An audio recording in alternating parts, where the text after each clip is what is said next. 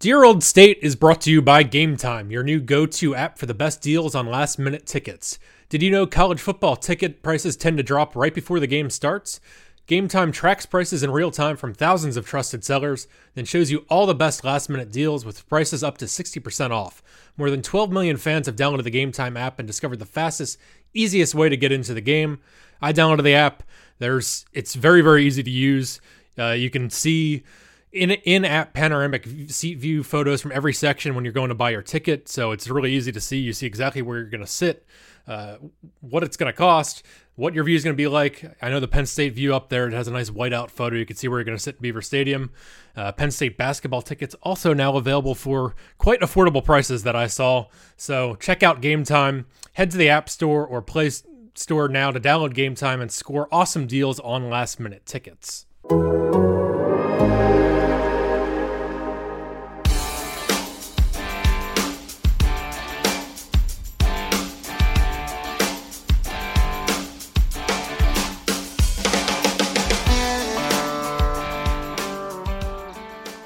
Welcome to the post-whiteout edition of Dear Old State, the Athletics Penn State podcast. The Nittany Lions beat Michigan 28-21 in front of the fourth largest crowd in Beaver Stadium history on Saturday.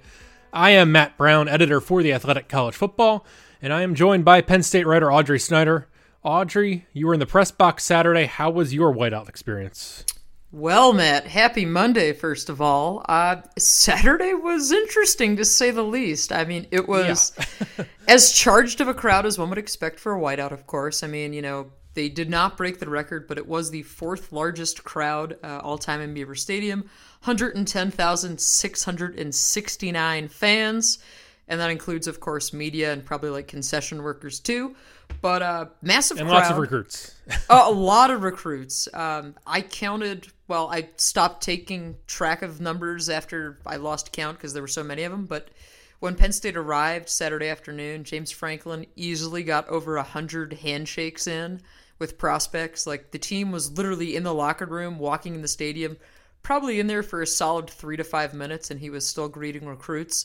It was just that kind of weekend, Matt. I mean, great crowd. I did walk across the stadium before it started to kind of soak in the atmosphere, tweeted out some videos. The crowd was behind this thing, which you've come to expect for a whiteout, right? It's almost like you kind of get spoiled by it because the crowd is so great. They're so amped up. The students were there early, all those kinds of things. And it never ceases to be just kind of an amazing scene, like every year. Like it doesn't get old. Yeah. No. Oh, absolutely. I mean, it's absolutely incredible how they make this thing work every single year. Then Penn State jumps out to that 21-0 lead, and I'm sure we're probably going to spend a lot of time today, Matt, dissecting all of that and how they let the lead slip away. But the fact that they're 7-0, let's not forget that, man. How many people thought they were going to be 7-0? Like, we did podcasts earlier this month, and we're like, okay, they've looked pretty good. Been inconsistent, but looked pretty good the first 5 games, but everybody predicted 5-0. Like, everybody. Yeah. When you looked at the schedule, it was, okay, they should start 5-0. If they don't, it's a problem. Okay, then they go to Iowa, they win. They find a way to win, and I think the mood was very, very positive after that one. Then they play Michigan at home, and they win. They're 7-0, and it's like, okay. But the mood, Matt. How many people predicted 7-0? Like, we're not through this 3-game stretch where I think everybody predicted at least one loss, and absolutely we still might. But they're 7-0. They are, I would say, right now in the driver's seat for the Rose Bowl, probably, if you're assuming that Ohio State's the Big Ten's playoff representative and that Penn State's going to have difficulty winning in Columbus. Reasonable assumption. Ohio State's good. But Wisconsin just lost. It was a weekend in which Wisconsin lost to Illinois and Penn State beat Michigan. So I feel like there's kind of a lot of negativity out there, and I understand some of it, but yeah. I have an advice for everybody, and it's basically quoting James Franklin. Oh, boy. Enjoy winning, especially against Michigan. Yeah, I agree, Matt. I said in the media room afterward, after we were done talking to Franklin, we were done talking to players, I said to a couple of the reporters, I was like, and I get it. It's usually the people who are the most ticked off that are like the most vocal. I said to one of the other reporters, I'm like, can this fan base enjoy winning for a second? Like, and I understand it, though, from the perspective of, wow, you almost let that one get away, but you didn't. And to their credit, in previous years, they have let games like this get away. a la Ohio State last year. It looked a lot like the Ohio State game for a second. Right? Last 8.5 minutes of the game. Just the lead, then they couldn't get a first down, and Michigan started making some big plays on offense, and it was just like, yeah, this looks very, very familiar. And I guess, Matt, and somebody brought this up on my Upon Further Reviews piece, which is up Monday on The Athletic. And again, since this is our Monday show, it's open to everyone.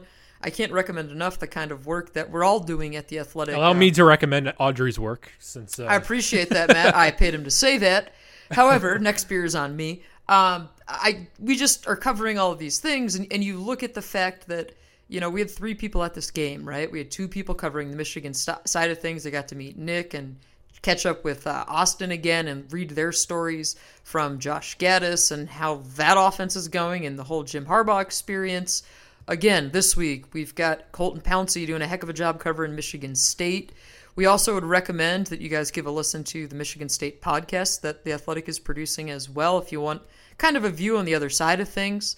Green and White Noise. Green and White Noise. There wherever it is. You listen to your podcasts.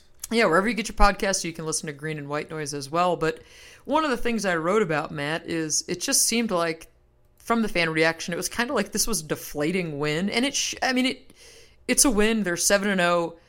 We're going to nitpick because that's our jobs, right? But I think the fans need to just relax a little bit. I mean, I guess, Matt, and this is back to my original point, what someone wrote on Upon Further Review, and it's an interesting question, and I'm curious to hear your take on this.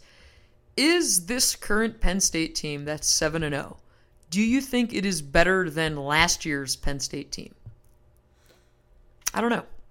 Yeah, I do. Defensively, absolutely. I do. I think they're better defensively. I think their quarterback's healthy, and that's an important point that was kind of lost last year. And I think the offensive line's better.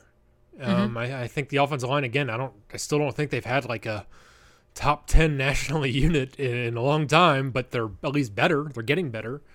So, and, I think there's certainly some questions about the play calling flow. Yeah. But I think there's been moments where it's like, okay, Ricky Rahne's, finding a rhythm, or at least, I think it's like the first half of that game, it was like, well, Ricky Rahne is just destroying Don Brown right now. And then they get up 21-0, and then all of a sudden it just completely flips. But they're 7-0, and I have them ranked number 6. And last year I just didn't think, even when they were like in the, like 10 to 15 range, I didn't necessarily buy it sometimes last year. It's just, just felt kind of lackluster at times. And this year they're 7-0, and I think they're going to go at least 10-2. So certainly looking that way. It's a product of who they play as well sometimes. But let's not forget that they got destroyed by Michigan last year, a Michigan team that ended up getting destroyed by Ohio State and Florida. Yes. They beat Michigan this time. And since Penn State has joined the Big Ten, the series is 14-8 in favor of Michigan. And at times it's felt even more lopsided. They did not beat Michigan from 1997 through 2007. James Franklin going into this week was 1-4 against Michigan. They lost by 35 last year. They lost by 39 in 2016. Don't take beating Michigan for granted. I don't care if Michigan is not what we expected before the season. They're not. But they're still right now a top 20 team, and I have them in the top 20, and they have a lot of talent. I mean, it's a good defense. There's a lot of talent on defense. They have a good defensive coordinator. They have good receivers. Their offense doesn't lack playmakers, even though they just have not really found an identity this year. So it was weird how the game played out, for sure, and ultimately they could have gone to overtime because if there's one caught pass that was dropped, and I get it. Yeah. But Penn State just beat ranked teams in back-to-back weeks for the first time since 2005. That's a great number stat. 6 in the AP. Well, hat tip to Chris Peterson of Penn State for putting that on Twitter. And of course, we'll get into it later. The last time they did that, then they lost to Michigan the next week. But well, there's an uplifting note. But I just think you add that all together. I mean, they found a way to win again. And the other question, just like last week, can they get a first down when they need to win the game? They did. They did. And they weren't doing it for a while, but they did at the end. And it was with, bring it back to Ricky Rahne, a creative play call. It wasn't, I think Franklin said after game, we, worried just a basic run up the middle, the way Michigan was defending, and this situation where everybody's expecting a basic run up the middle. They did run up the middle, but they found kind of a new wrinkle, a new way to do it, and the 170-pound fullback KJ Hamler give the people what they want. Yeah, I mean, I think that's the point, Matt, right? Like, we can look at last year's roster, we can compare it to this year, really just for argument's sake. It doesn't matter. I think you look at this team, and they were young. I did not expect them to be 7-0. I don't think you did either. And so they're making strides, and it was ugly for points. I mean, 21-0, it was beautiful. The fans were loving it. Then the offense went back into these all too familiar lulls. But at the end of the day, huge goal line stand. Yes, the receiver dropped the ball. Huge play there. But again, credit to Penn State for putting Michigan in that position, and holding on as long as they could. Yes. But then you're able to kill the clock with KJ Hamler with some creativity. So I hate when people discredit wins because, as James Franklin said after the game, there are a lot of teams that didn't go 1-0 this week. Half of them, in fact, didn't go 1-0 this week. Including Wisconsin against Illinois. Yes, including that team that was ranked ahead of you in the Big Ten. I know Wisconsin flattened Michigan, embarrassed Michigan earlier this year, but it's ran not all going to over happen every week. That was also Michigan at its worst. Michigan's gotten better since then. And again, Michigan is in the top 25, and it's not like a fraudulent, like they're a top 25 team. They have talent, a lot of talent. They've recruited well. Penn State knows they've recruited well. There've been a lot of battles with Michigan. So, and we can debate the rest of the year on here. What's that drop off right now between, the 4 playoff teams and everyone else? Because I do think there's a difference there.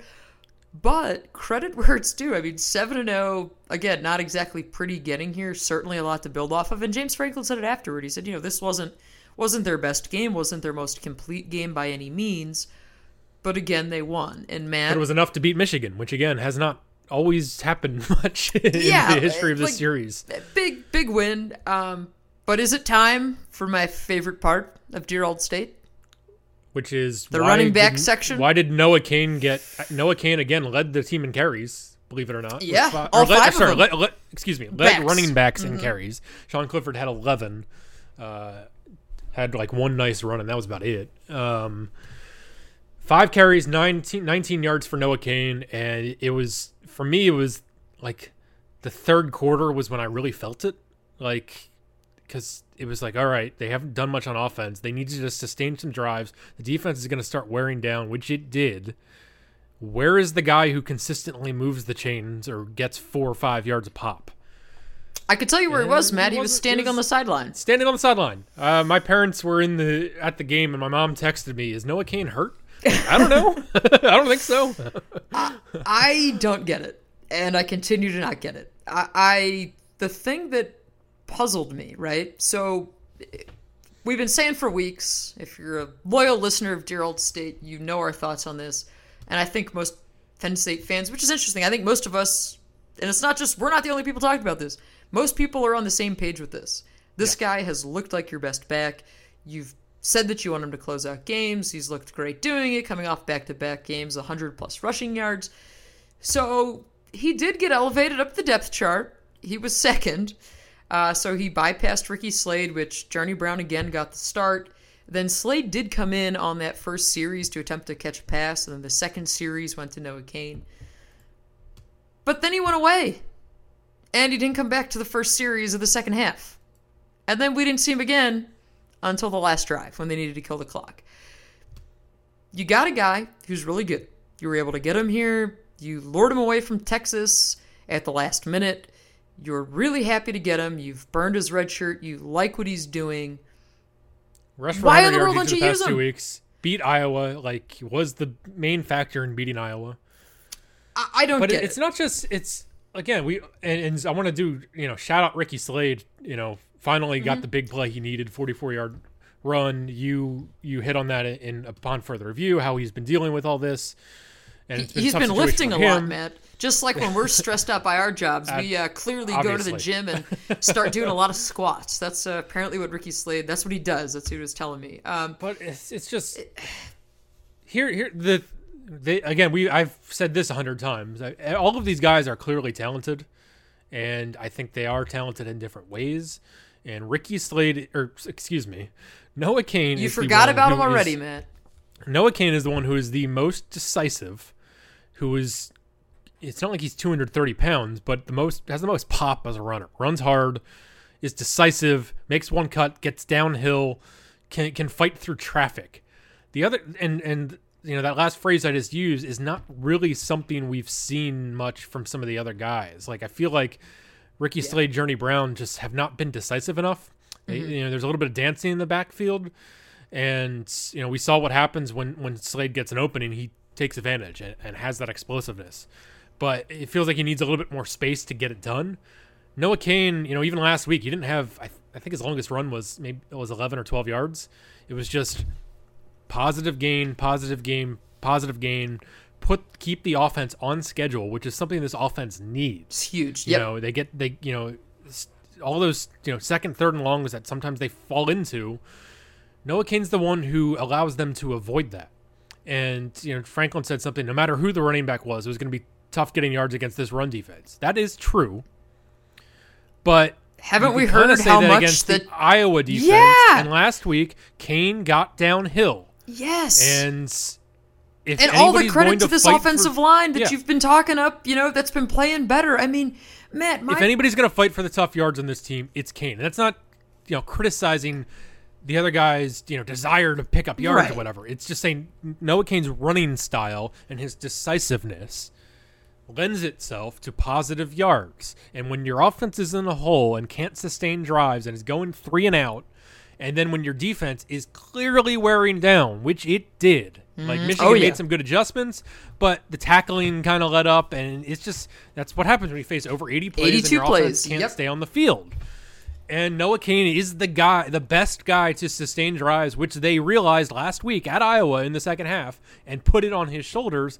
This week it was like too late, and I think maybe they forgot that they had him, in man. some ways, but you gotta at some point go with the guy who's been the hot hand this season, which is what they said they wanted to do, is ride the hot hand. And they didn't do that against Pitt either. In a game, so. And I guess the thing was, we didn't really get any explanation from Franklin. He was asked about it afterward, and he said his response was, I quote, "I think Noah moved up. I think he was the second back in," which he was. That's accurate. For like 4 seconds then. Yeah, for a hot minute, he was the second back in. I think he did have opportunities late in the game, but again, we feel really good. Ricky Slade had a good night. We feel like we have 4 guys that we have a lot of confidence in and are doing really good things. And Michigan is difficult to run the ball against. But it's no different than what I've been telling you guys since the beginning of the year with our running back situation. So did the last 7 games not matter for this rotation, Matt? Did what Noah Cain not matter? The weird thing is, though, it's not like Noah Cain or like one of the other backs is getting 25 carries. Right. Here's the numbers from this game. Ricky Slade had 3 carries for 48 yards. Journey Brown had 4 carries for 19 yards. Noah Cain, 5 carries, 19 yards. Again, he had the most among running backs. Sean Clifford, 11 for 17 yards, which includes sacks. Devin Ford, 1 carry for 2 yards. They're just, and again, they also just didn't stay on the field, though, which is, so it's like, what comes first here? Like, okay, they didn't have a lot of carries because they didn't stay on the field on offense, and they also hit some explosive plays, but then they didn't stay on the field. But then it's also like, okay, but if you give Noah Cain more carries, they'd probably stay on the field because he's shown he can do that. And he's the guy, if they want to go on a, 10-play, 75-yard drive that takes 5 minutes, Noah Cain gives them the best chance of doing that. And, good explosive plays are great, but, they hit, 3? And otherwise, it was, beyond, as a team, they ran 29 times for 101 yards. It was more like 111 because I think that includes the 3 kneel downs.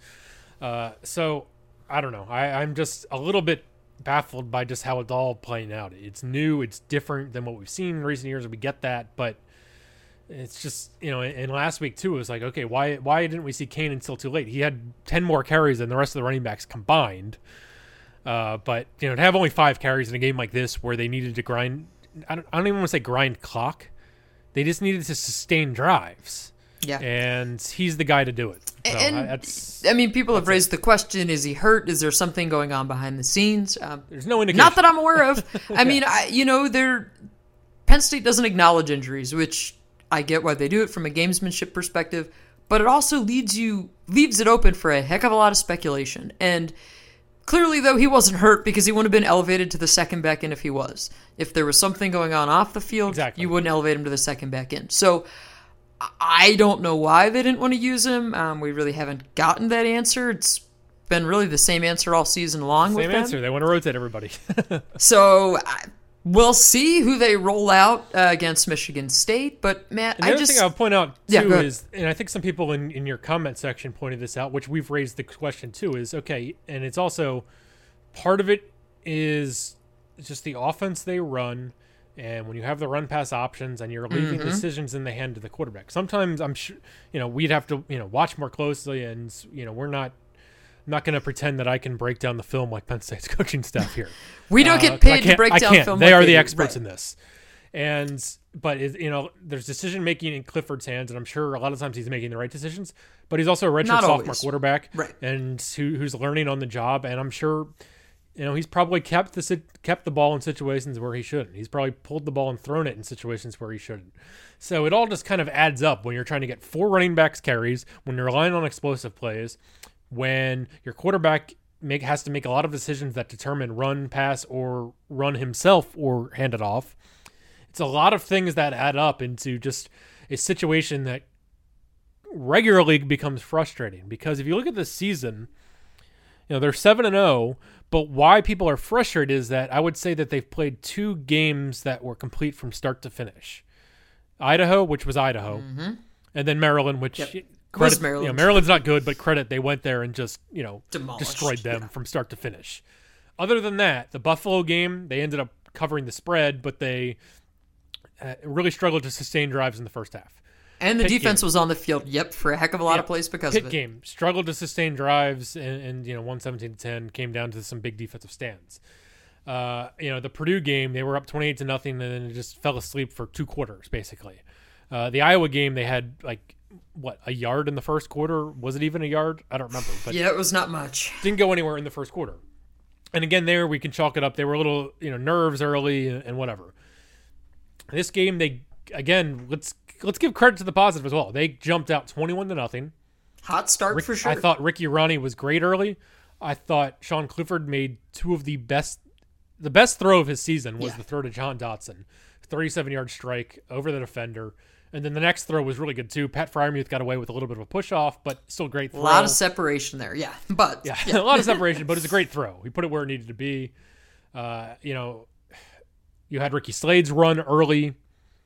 KJ Hamler, a lot of KJ Hamler, who we could talk about him a little bit more in depth as well, but they came out early, and then it's just frustrating when you come out early and do that, and then it felt like the defense adjusted and Penn State didn't. And I feel like we've seen that before. It's 2016 we're talking about they can't start fast, but then they adjust. Now it's like this year is turning into the opposite, despite the fact that we were complaining about slow starts against Buffalo. So now you get your fast start and we're going to complain too. Game. It's like if you spread out the 4 touchdowns over the course of the game and it makes for a different conversation. One in each quarter, it would be a different conversation. It's like, oh, well, they did what they needed to do to win. It's just... So it's a weird team to talk about. They keep giving us stuff to talk about even when they're 7-0 and win. Yeah, there's just a lot, Matt. And one of the things with the offense, and I wrote about it last week, and we're going to continue to talk about it, is you got KJ Hamler. 10 to 12 is the number of touches that they want him to get, which I thought that was the most interesting thing that came out of James Franklin's interview on College Game Day Saturday morning was that's the number that they have in mind. I cannot recall him mentioning that specific number at any point this season. I mean, we've asked him about it, and the response has usually been, he's not getting enough touches. He needs to get however many touches we can. And even then, it's probably not enough. But 10 to 12 was the number. Hamler got his 13 touches. Of course, touch 12, the big old 53-yard touchdown was massive. Touch 13. Yeah, they took advantage of some matchups there. Michigan was leaving safeties on Hamler in the slot, and he made them pay. I mean, his burst is just otherworldly. Yeah, I mean, so you look at that, and you have a bona fide playmaker in KJ Hamler. You've had that all along. We saw Jahan Dotson with the nice catch as well. We mentioned Pat Fryermuth, but where in the world has Justin Shorter been? And I get it, they can't sustain drives, so they're struggling, and Shorter did miss that, game and a half with Maryland, and then the subsequent game against Purdue, but it just seems like they don't look his way. I mean, this is a guy who, former 5-star receiver, they're going to need to get him going. Yes, I know they like Daniel George. He's a big target as well. He's coming along strong. But you got to have that number 3 receiver rolling, and they just haven't done that yet this year, which is kind of weird.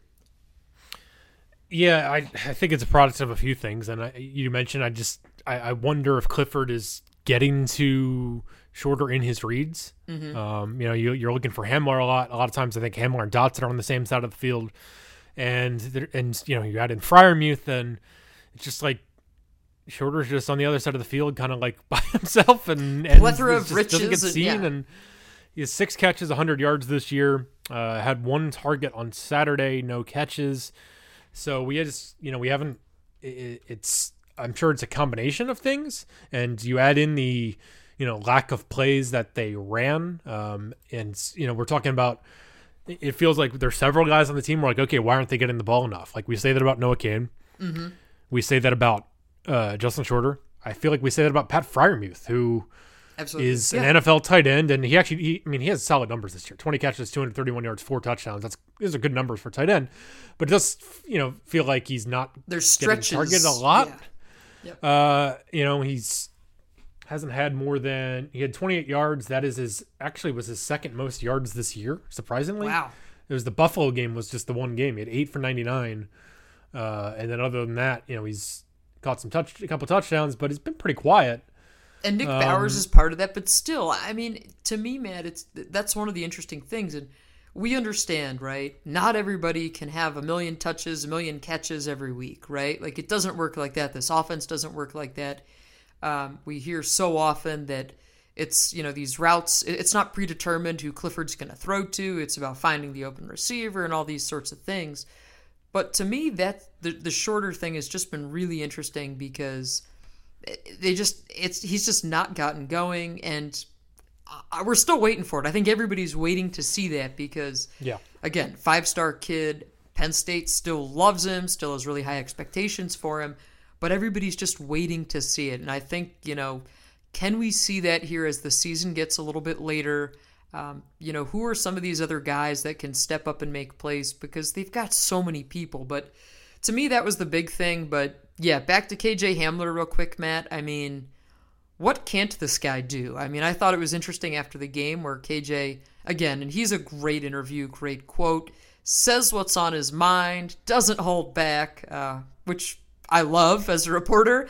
He's a fantastic interview and wears his emotions on his sleeve. And, he said he wants to do everything that 6'5" receiver can do. He wants to be able to go and pluck balls out of the air and make those catches when you got a defensive back draped all over you and you have to go up and get it. And we just see this guy doing so many things. And, of course, his kick return touchdown did get called back. But one of the things I wanted to point out, and I mentioned it upon further review, it was not shown on television because they were focusing on the overall view of the stadium and the whiteout crowd. But Penn State, during a kick return in the second quarter, Journey Brown called for a fair catch. Of course, Hamler was back deep with him. And Hamler was laying down in the end zone. Yeah. as the ball was coming. And I'm looking at it, I'm like, oh man, am I seeing this right? Like, are they trying to pull a trick play, which we've seen teams get penalized for because I guess the thought process that was just on Washington got penalized for it. I don't know if it's new because this has been a play that has been run in the past. Like teams have done this. I guess the enforcement, it doesn't sound like the enforcement's been very consistent. Everybody's still kind of unclear about like what the rule is and why Washington got penalized, and I don't know. But either way, we didn't even find out because Journey Brown fair caught it. Yeah, and so clearly they wanted to throw the ball back to Hamler, to try and surprise Michigan there. Again, get another touch for KJ. But yeah, that was certainly a new and exciting wrinkle. But yeah, I guess we're gonna have to get some rules experts, some rules clarification on that one because it looked exactly like what Washington did, which got penalized for. So that was weird and interesting. I want to give Hamler credit, for a couple things. It's, we talk about the 53-yard touchdown he had that ended up being the decisive points. Mm-hmm. But the play before that, 3rd and 5, this, again, we're talking about how they struggled to sustain drives. They converted a 3rd down earlier that drive because of a defensive holding penalty. So they're still, not getting a lot done. That drive, it was Clifford ran for 1 yard. Clifford was sacked. Then it was the defensive holding penalty bailed them out. And then Journey Brown ran 1 yard. And then Journey Brown had a 4-yard catch. So you got to drive another drive that's like going nowhere. That that they're not doing anything to pick up yards really. And it's 3rd and 5. They're at their own 39-yard line. Everybody's feeling this Michigan comeback. It's 21-14, and Clifford throws a over the middle to Hamler, who just makes a tough catch in traffic, chain moving catch, 8 yards, exactly what they needed. And it's like the play that gets lost, because if they don't make that play, if he doesn't hold on to that ball, there's no touchdown the next play. They're punting again, and the place is deflated.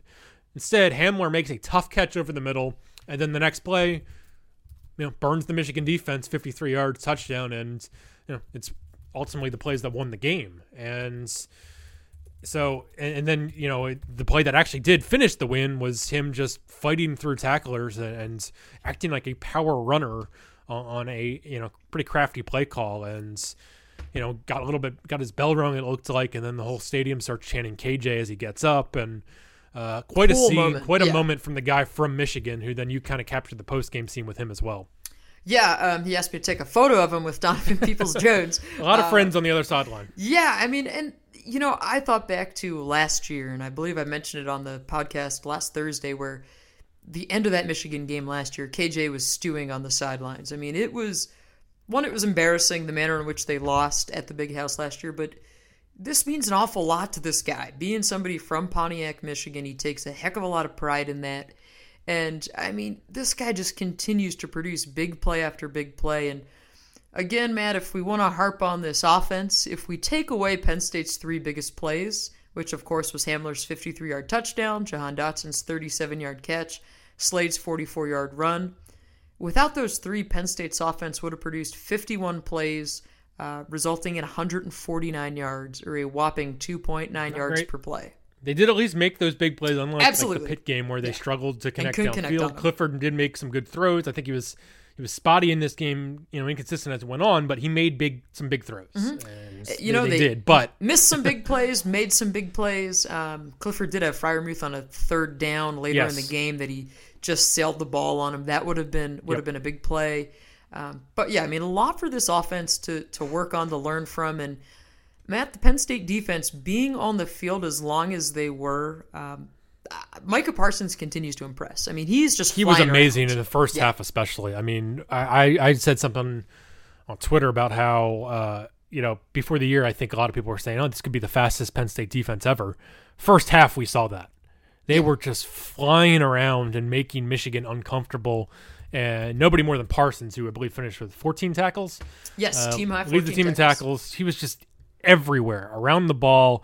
His ability to change direction, his burst, looks like an NFL player. I don't think there's any doubt about it. Yeah, I mean, just the way he's able to change direction so quickly, it really surprises me, because you've got a guy with that size who just... It's funny, he's a high school defensive end, too. It's like... it's crazy. And, talking with Brent Pry last week on a conference call, he said, there's still plenty more for Micah to improve on, that it's about technique at this point and really honing in on that, because, again, it's like he's kind of like that piece of clay that you keep sculpting and molding, and there's still a lot of work to do with him. But then you look, and one of, I thought, the humorous parts of this game, Tariq Castro-Fields gets the big interception to Shea Patterson. Huge, game-changing moment.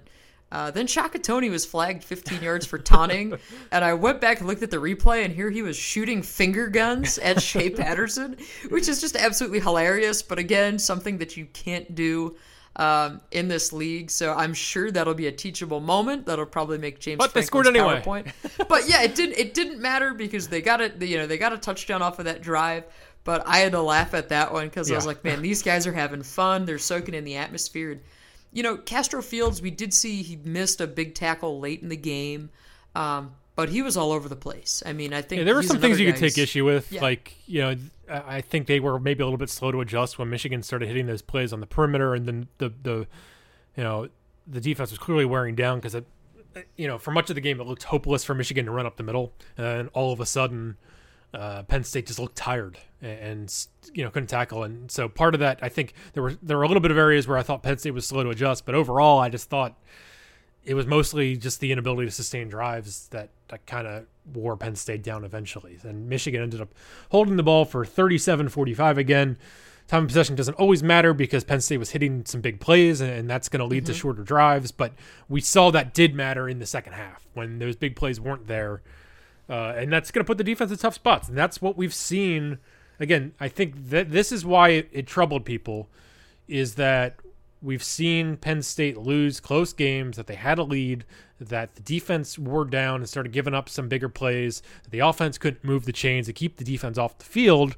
And we did see a repeat of that. But the difference, again, each of the last 2 weeks is they found the way to win. And it's frustrating when you almost blow a 21-point lead, especially when, Michigan could easily tie the game but dropped a pass.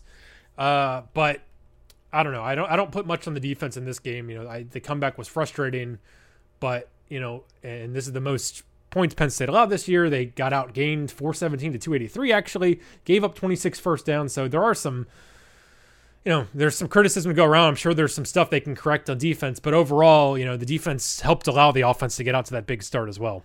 And the other part of that, Matt, you look at now some of the injuries, right? Some of the things that are starting to stack up, and Donovan Johnson hasn't played since he got banged up around the goal line during the Pitt game, and during warm-ups, he had his right arm in a sling and tightly harnessed to his body, so clearly there's something going on there. I mean, he's dealt with some kind of arm-shoulder type injuries before, so I'm not saying that's exactly what it is, but certainly there's something there. He's not available. Then you look, and cornerback Trent Gordon wasn't dressed either. So you see Marquise Wilson taking on the true freshman, this elevated role, and Michigan at one point, as soon as he came in at corner, they went right at him on a shot play. So, teams are going to recognize that, but now Wilson has played in 4 games, and you got to figure here, if they've got some depth issues at corner, which it's certainly looking like it because of health, maybe this is another guy who burned his red shirt. Adisa Isaac played in his 5th game, so that's another red shirt burned. So Keaton Ellis continues playing. So, I mean, right now, they've got 5 freshmen who've burned red shirts. Of course, Keaton Ellis, Brandon Smith, who we saw more at linebacker, Noah Kane, Devin Ford, and Adisa Isaac. And then, still in that 4 category, you have Joey Porter Jr. and you have Marquise Wilson. So the cornerback situation is something to keep an eye on, but there were also stretches, Matt. There was one sequence where they had Brandon Smith, Adisa Isaac, and Keaton Ellis on the field at the same time. And this was like second half, like maybe even late in the third quarter. And it's like, you know what? This is a big-time moment to have 3 true freshmen on the field. But that's how these guys gain experience. And, hey, Penn State's able to get a win while doing that. And James Franklin did say afterward that he thought, as this game wore on, that this is kind of where their depth on defense was able to show. That's why you play so many guys. That's why you have all these, what sometimes maybe seem like crazy line shifts with the defensive line and all those changes. But yeah, they're still rolling, Matt. So definitely exceeding our expectations. Yeah, I think my final point really is that, nobody came into this year really expecting Penn State to win the Big Ten. I did feel a little bit open, and I think we thought maybe there was a possibility. But I think we kind of agreed that this year was about seeing where this youth on the offense, how it could develop, and then potentially 2020, if they have so few seniors, and if everybody comes back, we don't want to project things, but I would assume Yetur Gross-Matos will be going to the NFL. Yeah. But other than that, I don't know how many of the decisions will be made. There should be high expectations for 2020, and this was about building, hopefully getting better over the course of the season, and maybe even if you get better, get into a major bowl game. And right now they're doing everything and then some. I mean, there's still flaws on the offense, that's for sure, but they are 7-0. They play at Michigan State, which we'll talk about later this week, but it's Michigan State's had their number. They got to play at Minnesota, who is undefeated, has some playmakers. Got to play at Ohio State. 3 toughest remaining games are on the road. That's important. Yeah, that's a good point. I would expect Penn State to win at least one of those. So probably 2, maybe 2, but at least one of those. And so I think they're probably going to win 10 games in the regular season, which means they could win 11 games. I think they can go to the Rose Bowl. So all of those things are better than most preseason projections indicated. And it's partly a product for the Big Ten, but as of now, where they stand, they are, compared at least to our outside expectations, a little bit ahead of schedule. And if they can go to a New Year's Six game, which they didn't last year, It's huge. and I think right now, I think most of us would predict that they will. So what I'm saying is enjoy winning. This is better than most people thought it was going to be.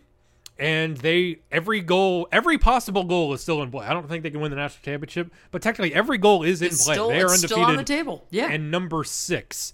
And as a team like Wisconsin loses to Illinois, another reminder: enjoy winning, especially when it's against Michigan. Sounds good, Matt.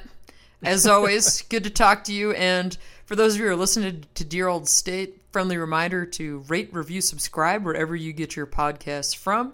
We are talking to you every Wednesday and Thursday exclusively for our athletic subscribers. Monday and Thursday, yeah. Oh, did I say Tuesday? You said Wednesday. Wednesday? Oh my gosh, I'm losing it, Matt. Night games, they get us all. It's taking a toll on my mental well-being. But yeah, thanks for listening, and athletic subscribers, we will be back with you all Thursday to chat all things Sparty. And if you're not an athletic subscriber, please join us and let's read Audrey's great content and get all of the Dear Old State episodes with those Thursday episodes on the Athletic app exclusively. So thank you for listening to Dear Old State, and we will be back Thursday.